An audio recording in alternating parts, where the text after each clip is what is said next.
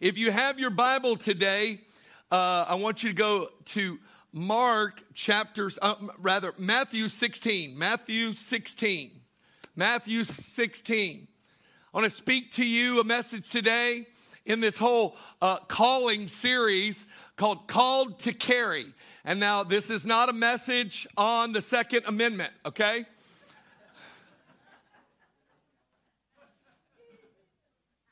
Maybe someday. But I just want you to know that as a church, we recognize that the Lord is calling this church to significantly increase its reach into this community. To raise up a people who say, I am willing to be used by God to bring meaningful change into neighborhoods, meaningful change into areas right now that if you were to walk into them, you would say, oh, no, don't go there.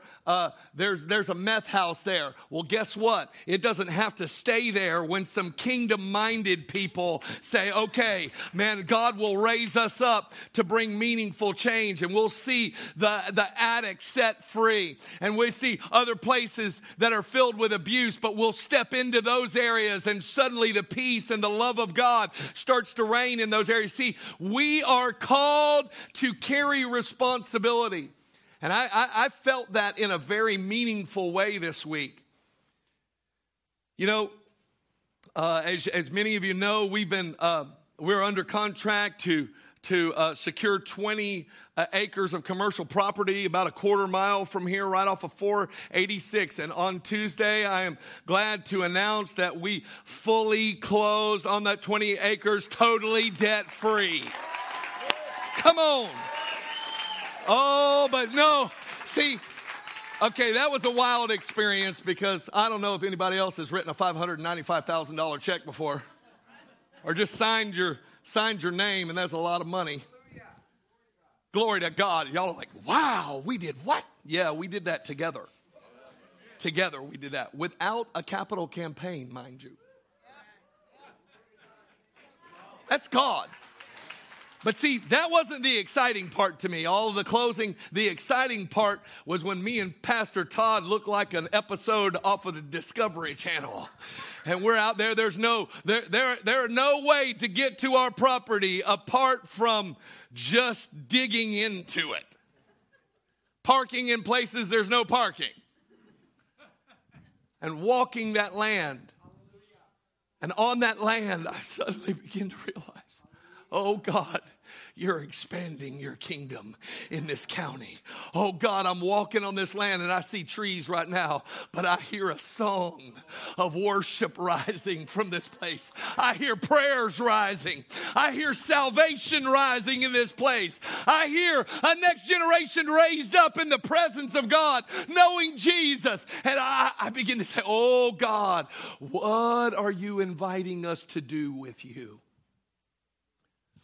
I begin to realize, oh God, you're saying, hey, I want you to carry something with me.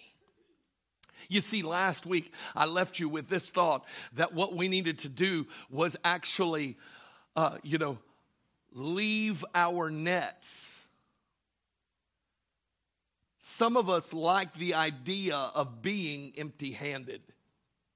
They're like, whew, finally, I let go of all responsibility. But see, when you let go of your nets, God says, okay, now I'm giving you something else to carry. I'm putting something else in your hand. And I want you to understand this from Matthew chapter 16, verse 24. And it says this, then Jesus said to his disciples, whoever wants to be my disciple must deny themselves, take up their cross, and follow me. A disciple and understanding our calling is connected to knowing what we are carrying. We are carrying our cross, not the cross of Christ.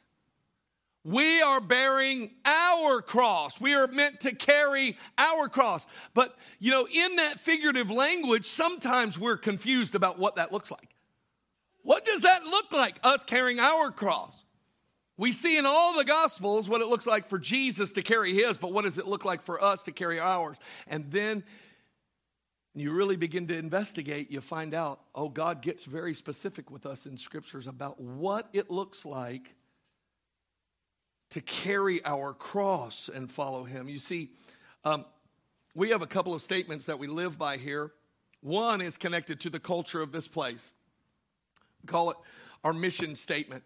And it is this: together, we extravagantly love Jesus. If you're a first-time guest here and you wonder, why was there so much worship? Why so much? I know a lot of people, first-time guests, go, man, there was a lot of singing. Listen, if you think that's a lot of singing, wait till you get to heaven.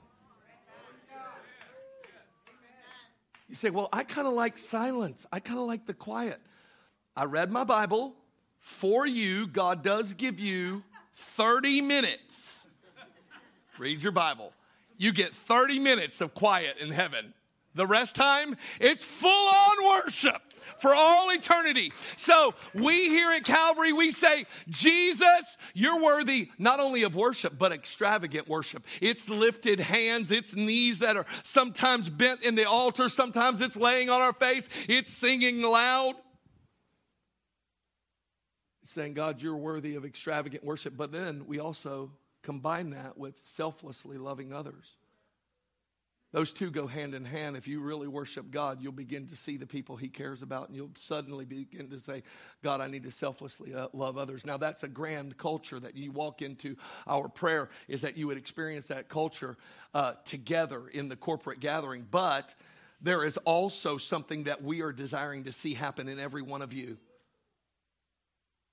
Why don't you look at your neighbor and say, this is for you. Our vision, listen, is to see every single person saved. Every single person born again. Listen, I don't care that you come here and you enjoyed the music or you said, well, Pastor, that message was fantastic. If you leave here and you don't know Jesus and you're not born of the Spirit of God, oh God, my heart would ache for you, because our vision is that every single person that comes in here would meet Christ and receive the free gift of salvation that he provided to us through the cross. That's our cry, that every person would be saved. But it doesn't end there, because the cross doesn't only save, it heals. It heals. The cross heals. The cross doesn't provide physical healing. You better believe it. By his stripes, we are healed. But I want to tell you today, but there's also a whole lot of emotional healing we need.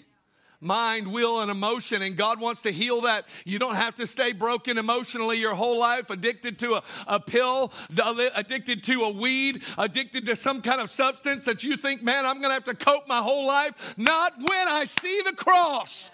Why? It's our vision to see every person saved and healed. And then, boy, you say there's more? Oh, yeah. You say, well, what a life just to be saved and healed. I know. But God doesn't just save you and heal you and take you to heaven. He then says, no, I'm here to empower you.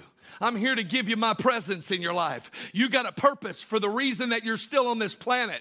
You've got a real purpose. And that empowerment comes from the baptism in the Holy Spirit. It also comes from going on a journey of discovery, daring to look in the mirror and say, God, what do you see in me? How did you make me? How did you fashion me?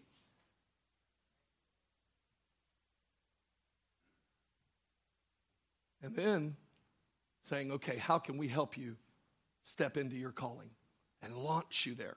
Now, those are lofty ideas. One is culture. One is individual. All of them require God. Those things require God. What can we do? And this is where the cross becomes central here at Calvary. Our strategy as leaders and pastors here is to create environments where you are encouraged to carry your cross. And we say it to 4 areas because we believe every person is born with influence. You have a measure of influence that you are called to walk in for God. And we believe that it's ever expanding. We think your first area of influence, we create environments where you say, I'm going to carry the cross to my family. Some people are willing to go halfway around the world, but the idea that walking through their front door missionally, it never even crossed their mind. And I want to tell you, dads, you're called to be the priest of your home. It's time that we begin to say, oh man, when I walk in the house, I'm shifting the atmosphere. I'm not going to be a drain on my wife. She's not going to wonder whether or not I'm going to heaven. Why? Because I'm going to be worshiping. I'm not watching whatever. Boy, I'm going to turn on some YouTube worship videos. Man, some of you are like, man, I wish I could have that worship team at home. Well, you can. You got YouTube. I've seen some of y'all got 75-inch, 80-inch screens. Come on, I like Marvel too, but give me a break. Let's begin to worship and say, God, I'm going to carry the cross to my house. Let me tell you the next area. We say, we want you to carry the cross to the church. That's the next area. Did you know that we are called as a community to say, okay, I'm going to carry my cross. I'm going to bear some responsibility for my church. You know what that means? That means when somebody gets a breakthrough, when somebody gets an answered prayer, man, I am rejoicing. I'm like, hallelujah, you got the job you were seeking. Man, you got the breakthrough. God healed you. God sustained you. But it also means that when somebody is hurting, we not only rejoice with those who are rejoicing, we mourn with those who mourn.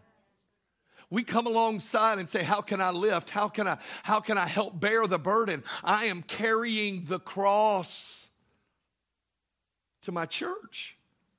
And then community. See, it's growing in influence. And I love that Calvary Church, in my mind, this place is not just a place that wants to pull resources from a community. We are a church that says, God, how can you use us in this community? How can we give? Listen, every year in October, this last year, we had 3,500 people show up who chose Harvest Night over the Cooter Fest. I mean, just based on the name, I would come to Harvest Night. First, the name is weird, and I don't want that much to do with a turtle anyway. And you know what? What do? We spend thousands and thousands of dollars to put on one night to bless families in this community. And we don't ask them for $1. We say we're sowing an act of love into this community. And suddenly people think, whoa, this church isn't looking to just to receive something from us. They actually care about us. We show up in parks and we clean up parks, and we show up at schools and we beautify schools, and we serve in real ways out in the community and think, God, where can I go and be a voice and a light where I'm not getting paid to do it? See, God is calling us to carry the cross to this community, but then, make no mistake, we are called in this little tiny place of Inverness, Florida, to have a global impact for the kingdom.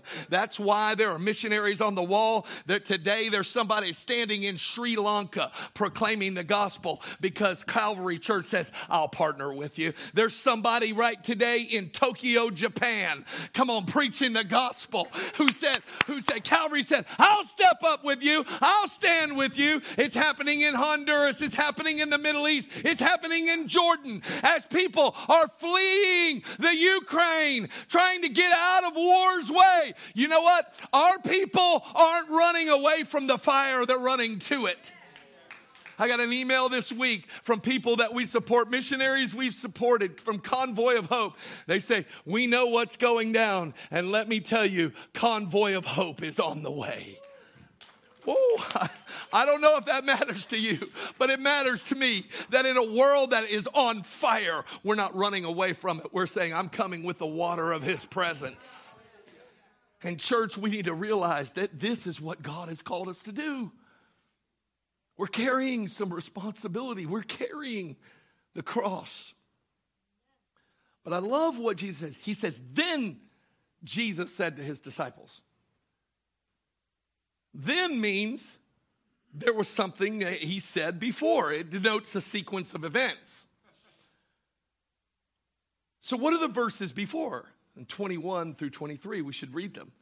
It says, from that time on, Jesus began to explain to his disciples that he must go to Jerusalem and suffer many things at the hands of the elders and the chief priests and teachers of the law, and that he must be killed and on the third day be raised to life. Verse 22, Peter took him aside and began to rebuke him. Never, Lord, he said, this shall never happen to you. Can you imagine? Has this guy forgotten? Has he forgotten all the times that he has put his foot in his mouth? I mean, come on. Jesus is now explaining the very reason he has come to the planet and said, Jesus, a word. Never. Don't say that again. Never. This will not happen to you. Do you hear me, Jesus? I love Jesus' response. Jesus turned and said to Peter, I love this. Jesus turned when he was saying, never, this will never happen. Jesus had his back turned to Peter. And when he turned to address him, he said, get behind me, Satan. You are an offense to me, for you are not mindful of the things of God, but the things of men, merely human concerns.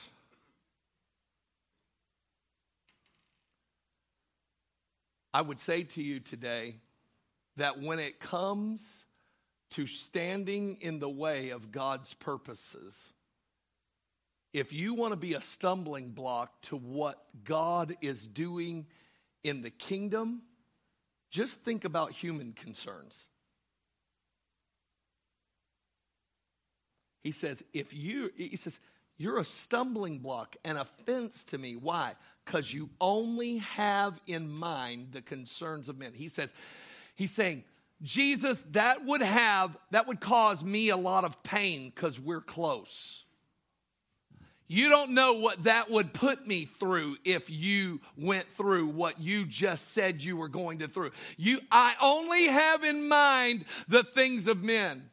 I want to tell you, church, God is calling this place to think about the concerns of the kingdom of God for this region. That you can't only think, well, how will they respond if I preach the gospel to them? How will they respond if I tell them that Jesus is the only way? You're concerned, I'll lose their friendship. Our family will be fractured. Stop living just concerned about the things of men and get your heart on the things of God and watch how he brings you into his purposes. So we've been talking about the last few weeks about how do we answer God's call. Pastor Corey spoke a wonderful message called Answer God is Calling. And then I shared a message called The Disciples Call. You need to go and listen to those messages. Listen, they will be very impactful on your life. But we're going to look once more at this moment where Jesus is answering the call. We're going to see what Jesus is definitely committed to doing when he's answering his call. Let me give you your first step. If you're going to kind of step into God's purposes, if you're going to carry the cross, you have to answer God's call in your life. Did you know he has a call on your life? It was God's call on Jesus as he was explaining to his disciples that he must go to Jerusalem and suffer many things at the hands of the elders and the chief priests and the teachers of the law, and that he must be killed and on the third day raised to life. Why was he explaining this? He's saying this is the only way that fallen man can be redeemed. Listen to me. If you're here today, there is only one way, and the reason there is a way is because Jesus chose the way of carrying his cross. You don't go to heaven because you're good. You go to heaven because he's so good that he would be nailed to a crimson cross and hang between heaven and earth for 6 hours and give up the ghost and say, it's finished. That's why you go to heaven. You place faith in what he did for you, not what we could ever do for ourselves. Now, I will say this, only Jesus could faithfully answer that call. How many of you would agree? Only that the thieves that died on the cross that day, they had no eternal impact on our lives, right? They were dying on a cross. That produces nothing in us. But when Jesus answered his call as the spotless Lamb of God, it provided a way for us to be made right with God by his own blood, okay? So he answered his specific call. And what Jesus is teaching us here is that only you can answer your specific call. Because of the verse, he says, you've got to take up your cross. Only you can answer your call. You say, I'm not real sure if I have a call. Well, I'm glad you questioned me that way in front of everybody. 2 Timothy 1:9 says this, God who saved us and called us with a holy calling, not according to works, but according to his own purpose and grace, which was given to us in Christ Jesus before time began. He has called you with a holy calling, and it is connected to eternity. That plan is written in eternity. You have a calling, and only you can answer that calling. Now, I want you to know about it. I want all of us to really understand our callings in Christ. There's, in the scriptures, there's probably some differing opinions on this, but there's about 24 different giftings and callings within the scripture. And all of us have at least one of them given to us to steward in the body of Christ. We say it like this often, that our destiny many times is found in our design. Why? Because God says these words to Jeremiah. He says, before I formed you in your mother's womb, I knew you, and I set you apart to be a prophet to the nations. How is it that before he's in his mother's womb, he is set apart? It is because God wrote the plan in advance for his life, just the way he wrote the plan for you. And we as the body, what we are doing is we are carrying the cross by answering that call. Now in Foundations, we teach you a lesson called the nature of our calling. And I'm just going to go through it quickly. We go through it in depth there. But if you're going to understand your calling, go back to the disciples' calling in Mark chapter 3. This is a beautiful illustration of the nature of your calling. So when you're carrying your cross and you're answering your calling, this is what it looks like. First, it's relational. I love this. Mark 3:13 says he went up on the mountain and called to him those he himself wanted, and they came to him. Oh man, my calling first and foremost is relational with Jesus. Oh, it's one thing to think to yourself, man, I really want God. It's another thing altogether to think that the Son of the living God wants you. He wants to be with you. He wants to have real relationship with you. He calls you because he wants to walk with you. It's relational. Secondly, it's a process. The next verse, it says, then he appointed 12 that they might be with him. How long was Jesus' public ministry? 3.5 years. Many of those of his disciples were with him most of that time. It was a process. By the way, when they came into relationship with Jesus, they were pretty messed up. We talked about that last week. How they would speak out of turn and really, I mean, Peter would cut a guy's ear off. He would cuss out a little girl around a fire. Read the Bible. These guys were in process. But aren't you thankful that Jesus still wanted them, even though he knew there would be a process? So you need to understand today that God is saying, I'm calling you because I want you, and I want you to walk with me while you're in process. Never forget Philippians 1:6 that says, he who began a good work in you will be faithful to complete it even to the day of Jesus Christ. He's saying, I want you, but walk with me, because you're not today what you will be tomorrow. Oh man, I used to be bound, but I'm not anymore. I tell you, you may have come into this place, but addicted, broke, disgusted with yourself. Why don't you just answer his call to relationship and take one step with him? You'll step out of that bondage. You'll step out of that addiction. Before you know it, man, all of a sudden the button that the devil used to press in your life, all of a sudden that button's gone. The devil can't push on that anymore. Why? Because I've just decided I'm walking with him. And he's going to do a work in me. So your calling, it's relational and it's a process. But let me talk to you today.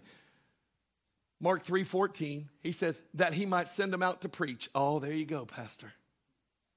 I was fine if my calling was just to be in relationship with God and to walk with him and to sit silently as you preach. No. The nature of your calling is that your whole life would be a sermon for God. That everything about you, that there is a boldness to your call. You are bold. Why? Listen, if you're born again, every guilty stain has been washed away, and Jesus not only washed you and made you clean, he removed shame from you. So I can talk about what I used to be bound in. Why? Because not only did he set me free from the sin, he set me free from the shame. That's why I can witness. That's why I can be bold in this call. It's bold. Oh man, too many terrible preachers misquote St. Francis of Assisi, where they say, preach the gospel at all times, and if necessary, use words. Read the whole quote. You'll find out how necessary the words are. It is necessary that we open our mouths and begin to tell the story of the redemption of God in our life. And listen, when you start understanding that he wants you and that he's committed to you in process, suddenly you are going to begin to tell people, man, I got to tell you about Jesus, how much he loves me, how much he has helped me, how much he has delivered me. I've got to share this story of redemption. When this world is burning down, we need the hope of the cross. It's bold. Let me give you the next one. Mark 3, it just keeps going on. It's supernatural. I done messed up. If the boldness didn't mess you up, now I have just gone to completely meddling. He says, I'm going to send you out to preach. And what else does he say? He says, I'm going to give you the power to heal sicknesses and to cast out demons. Uh-oh.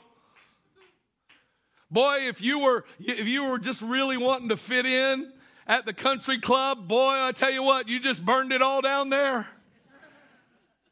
Why? Because our calling is to see sickness and disease and say, no, I am here to intervene.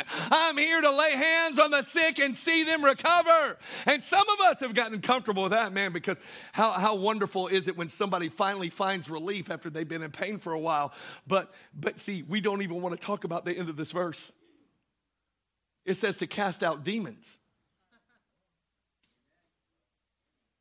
And the only experience that you may have with demons that you know about is when you watch the movie, The Exorcism of Emily Rose. You say, well, I like horror. Well, here's the horror. That many people are bound today by demonic influence God says, I put a calling on your life to see people set free from darkness. And the church doesn't realize is that the way that they can come out of darkness in the unseen realm is by someone who lives in the light of Christ stepping in and says, in the name of Jesus, devil, take your hands off of that one. Take your hands off of their life in the name of Jesus. Now, it doesn't end there. You don't only deal with the supernatural, you also deal with the natural. So if they're hungry, don't just bind the spirit of lack. How about buy them some groceries? See, it's supernatural. Mark 16:17 says, and these signs will follow them who believe in my name. They will cast out demons. They'll speak with new tongues. They'll take up serpents. If they drink anything deadly, it'll by no means hurt them. And they will lay hands on the sick and they will recover. Wow. That's amazing. Our calling is amazing. All right, Pastor. I see it. You're calling me to the big leagues. Feel like I'm in training camp right now. Where do I start? Where's my single A ball? Where's single A Christianity? I need to be in the lower league. Put me in little league. I need little league. I need some training. I'm here to tell you that doesn't exist. If you think, well, one day, when I gain all the biblical understanding, and you should stay in the Word, when I pray enough at enough prayer meetings, or I attend enough Sunday services on time, because it doesn't count if you're late.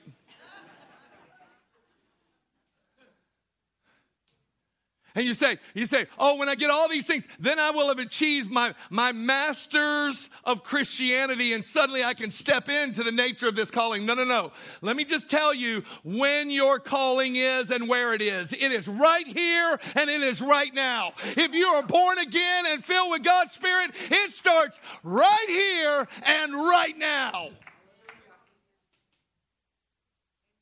Acts 17 says this, from one blood God made every nation of all men that dwell on the earth. And this is what it says. He pre-appointed the times in which we live and the boundaries of our dwelling, that we might reach for him and grope for him and find him, even though he is not far from each one of us. What is this saying? It's saying there are pre-appointed times and pre-appointed boundaries of our dwellings so that we can reach out and find God and walk in his purposes. Here's what I want to tell you. If you're dreaming about living in a different decade, you are not dreaming God's dream. Because when God dreamed the answers to the problems of 2022, he says, I have an idea. I'm sending you to that time. I'm giving you a pre-appointed time and an anointing to see those problems solved. If you could dare to believe that I am here in the time I'm supposed to be here. And some of you here, for years, before Florida became the superstar of the United States,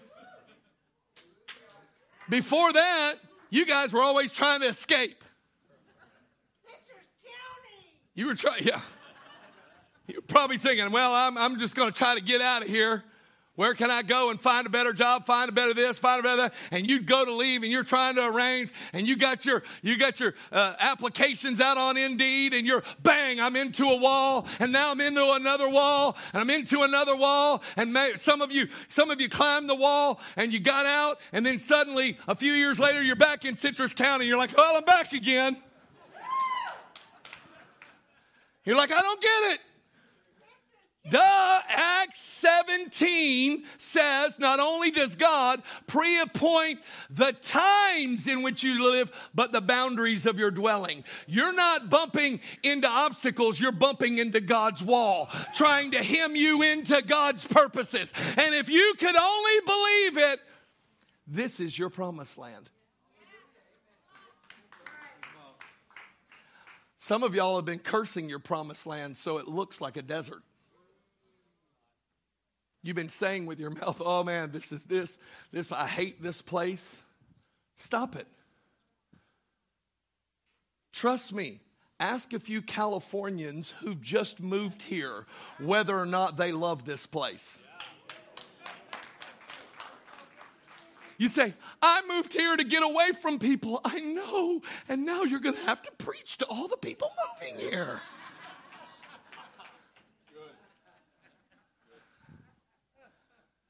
I wanted to connect with God's nature.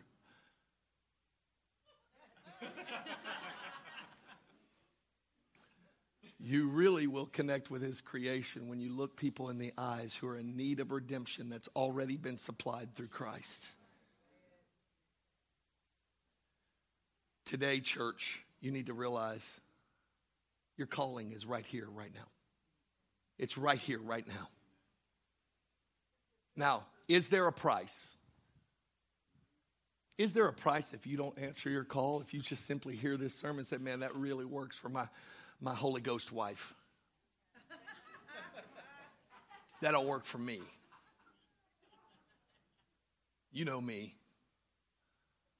I've got a high truck and tight jeans, big old dip in my lip. That don't work. That cramps my Southern style, living for God all the way.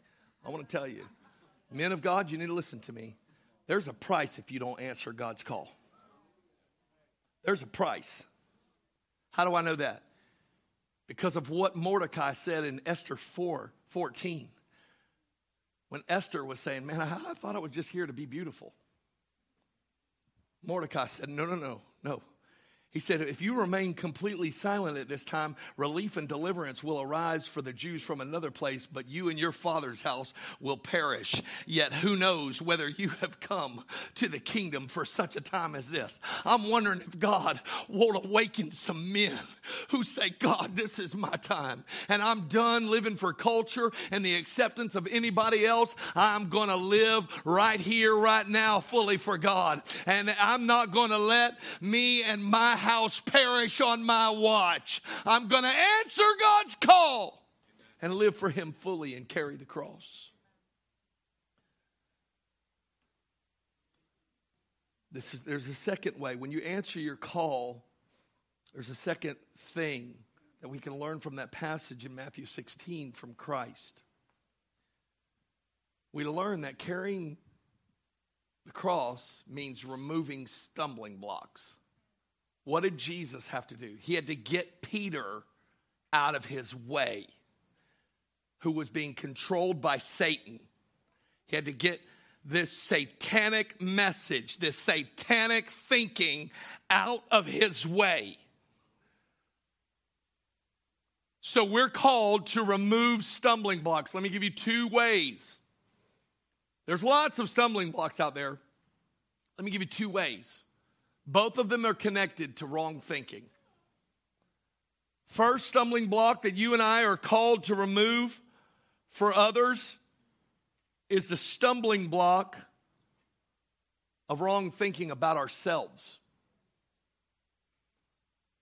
See, when you start to carry your cross and you see people who are stumbling over the way they think about themselves, meaning this, sometimes you'll hear people say, God would never forgive me for what I did. You know what that is? That is less of an indictment against God. It is more an indictment against themselves, saying, I'm not valuable enough for God to reach in and touch my life. And let me tell you, that's a stumbling block. It's a stumbling block that keeps people out of their purposes. It keeps them out of their callings. And I'm here to tell you, church, we're called to help people think about themselves the way God thinks about them. You say, how would I help them? You say, listen, God determined your value when he bankrupted heaven, sent the treasure of heaven of God's only son and let him die on the cross to pay the price for your life. And so if the price for my life was God's only son, then I can never diminish the value that he's assigned to me, regardless of what I've done. Because of what he gave is for what I've done. There's tons of wrong thinking. It's God won't come through for me. He may do it for someone else. I don't think he thinks about me that way. I'm here to tell you, if you ever really walk with God, I mean, you'll think like I do. Like for me personally, I know I'm God's favorite. Okay. I feel like I'm God's favorite. Now, the scripture says God never shows favoritism. He never does that. But that doesn't mean that he doesn't make each and every one of us feel like his favorite. So I walk around all the time feeling like I'm God's favorite. I know it's theologically a little aloof, but if I think I'm God's favorite, he's God's favorite, she's God's favorite, and I think we're all God's favorite, suddenly I am actually aligning myself with the way God thinks about us rather than embracing a stumbling block that would keep me from receiving the abundance of God's love he wants to pour out in my life. I know some of you have heard this. I've done too much to be used by God. I've done too much. You know, I would just say this to you. Let me remove this stumbling block for you. Jesus has done too much for you to keep you from doing everything you can for him. He's done everything that we need, and we need to remove that stumbling block. Let me just give you another one. And I would say it this way. There's a quote from Bill Johnson. He says it this way. He says, let me say it properly. I cannot afford to spend time thinking thoughts about myself that God is not thinking. Let me tell you, the other area of wrong thinking is bad theology. When I think wrong thoughts about God, when I don't really think of him in terms of really who he is, I get into a problem area. Let me say it to you this way, and then I'll explain it. I'll give you a quote from a great theologian I greatly respect. If you place faith in a God that doesn't exist, you'll never get results. What if you're thinking thoughts about God that are not true, and your faith is in a God that doesn't exist? Because it's not part of who he is. Meaning this. A.W. Tozer says this: a right conception of God is basic not only to systematic theology, but to practical Christian living as well. It is to worship what the foundation is to the temple. What it is inadequate or out of plumb in the whole structure must sooner or later collapse. I believe there is scarcely an error in doctrine or a failure in applying Christian ethics that cannot be traced finally to imperfect and ignoble thoughts about God. He is saying, listen, if you build your foundation on thoughts of God that are out of plumb with his character, he says, that kind of walk will fall down. So church, how do we remove stumbling blocks for people? We describe God as he is described in the scriptures. God is holy. Y'all are looking at, you're looking at me like I just said a 4-letter word. Yeah, she's the only one here counting. It's 4 letters, right? But that's not what I meant. When I said God is holy, and then he says, without holiness, none will see God. He says this is the character and nature of God, that we must describe him as he is. He is holy. Oh, but I think the holiness of God is actually something we could kind of put in a box just beyond our reach. But then when you come along, and here's the stumbling block that more people wrestle with, it is one of the highest points of all theology. God is good. God is good. Wait a minute. You don't know the pain I've been through. You don't know my circumstance. You don't know the sickness. You don't know the cancer. You don't know what I've been dealing with. I'm here to tell you, I'm here to remove the stumbling block and let you know that God is not bad. He is good no matter the circumstance, no matter what I'm going through, no matter what I'm doing. We need the church to remove the stumbling block from people. He is good. Why don't we begin to shout from the rooftops that our God is full of mercy?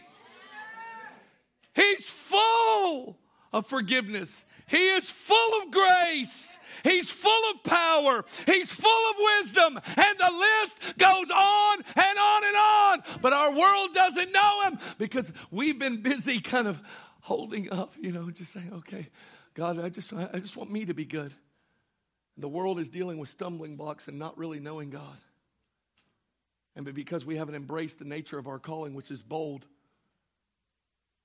they remain with their stumbling blocks. And the church with the power to move them remains silent.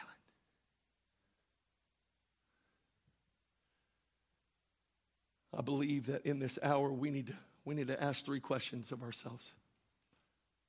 You should write these down. These will help you navigate daily carrying the cross because that's how we're called to carry it.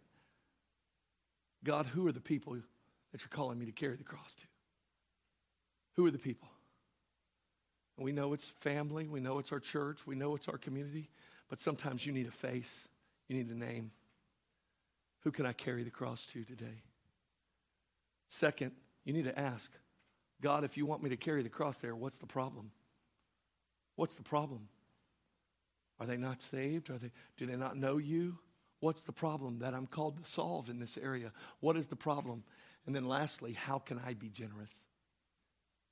It's not just about God, what you can do. It is now, God, how can I partner with you and give of my time, my talents, and my treasure? This is what it means to carry the cross. It means, God, I am ready to wholly partner with you in bringing the kingdom of God corporately to people who don't know you yet. This is our call, church. I'm going to finish by saying this. Most people, when they think of carrying the cross, there's a weightiness that comes on our souls, our thoughts. We're like, oh. But did you know there was an emotion attached to the cross for Christ? Hebrews 12 tells us what it is. It was for the joy set before him. He endured the cross, despising its shame. And here's what I want to tell you. When you carry the cross to where God is telling you to carry it, there will be joy. You'll see new life come into people's lives. You will see the kingdom of God begin to move. You'll see the hand of God start to work in lives. You'll see God begin to change neighborhoods that used to be filled with abuse and drug use. And you'll see schools begin to shine like never before. You'll suddenly say, oh God, that you did call me to carry something, but what keeps me carrying is the joy of partnering with you and seeing you move in people's lives. Joy will help you carry the cross. It carried Jesus to the cross, and it will be with us as we carry the cross to this community.